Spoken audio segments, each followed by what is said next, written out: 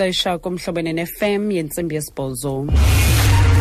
Indaba ze-SABC ezizimeleyo nezingenamkhethe nobuki wezide umhlobo wenene-FM. Nqaku eliphambili kwezi uAce Magashule noMosebenzi Zwane baseza kuphefumla ngakwingxelo yoMkhuseli Woluntu ekhutshwe izolo. Mandibulele kwiskimu se-BEE ndizibulisele nakuwe mphulaphuli.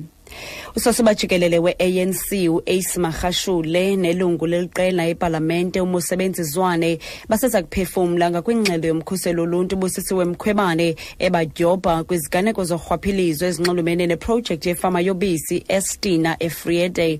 Le ngxelo ekhutshwe nguMkhwebane izolo ibhengeze ukungaqhutywa kakuhle kwezinto nongenelelo lwezopolitiko kule project esematheni exabisa izigidi ngezigidi zerandi. Ngethuba leliphulo uMagashule waye inkulu baphathiswa yaseFreystata kanti uZwane wayengumphathiswa wezolimo. uMkhwebane uthe uphando lokuqala lubonise ukuba imali yesebe lezolimo eyayibekelwe eliphulo yaphelela kwiipokotho ezingafanelekanga kuquka iinkampani ezinxulunyaniswa nosapho lakwaGupta. The blame for failure of the project cannot be placed on National Treasury as a result because of Accountant General's investigation for having halted the project. They were supposed to make sure that they address the concerns which were raised by the Accountant General before they proceed. So the conduct of Mr. Zwane, Mr. Kabate and the MEC of DART was in direct violation of Section 195 of the Code as they failed to administer their public office responsibility. Uthi kwakufuneka baqinisekise ukuba bayakuqwalasela ukuxhalaba okwaphakanyiswa ngumphicothi wencwadi ngaphambi kokuba bahlabele imgama. Uthi indlela abaziphatha ngayo mnumzana Zwane nonkosazana Qabathe yayikukophula uSection 195 omgaqo-seko boyisaka lokubeka esweni eliphulo. Usihlalo kwemishoni ephanda izithyolo zokubanjwa ngobhongwana kwarhulumente ngamaqumrhu abucala usekela jaji intloko uRaymond Zondo uthi kubalekile ukukhusela kontamnani abakrwecele komishoni neengcombolo khona ukuze zithembeke inkqubo zayo. Ujustice Zondo uthi baza kufaka isicelo kwinkundla ephakamileyo sokuba ezinkqubo zandiswe ngezinye inyanga ezintathu khona ukuze le komishoni iqukumbele umsebenzi wayo.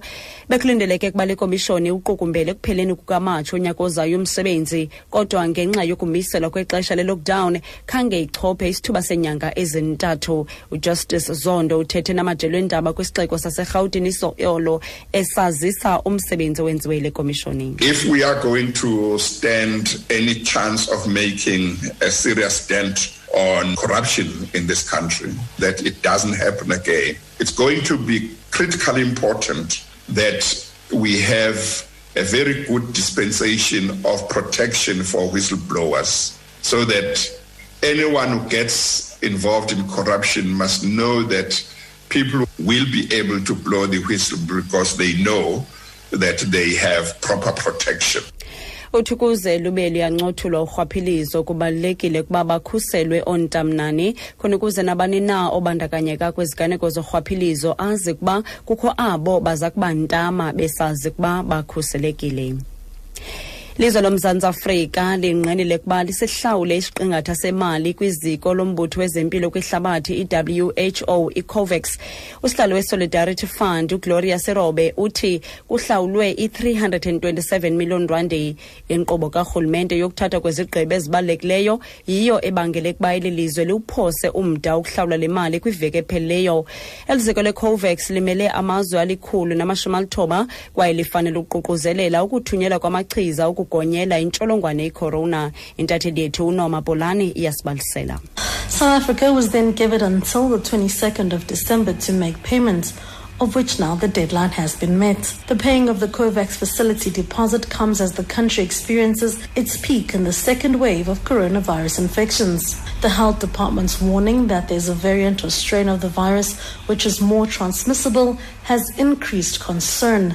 The deposit is meant to secure vaccines for at least 10% of the population. The rollout of the vaccine, if procured, is expected to be in the first half of next year.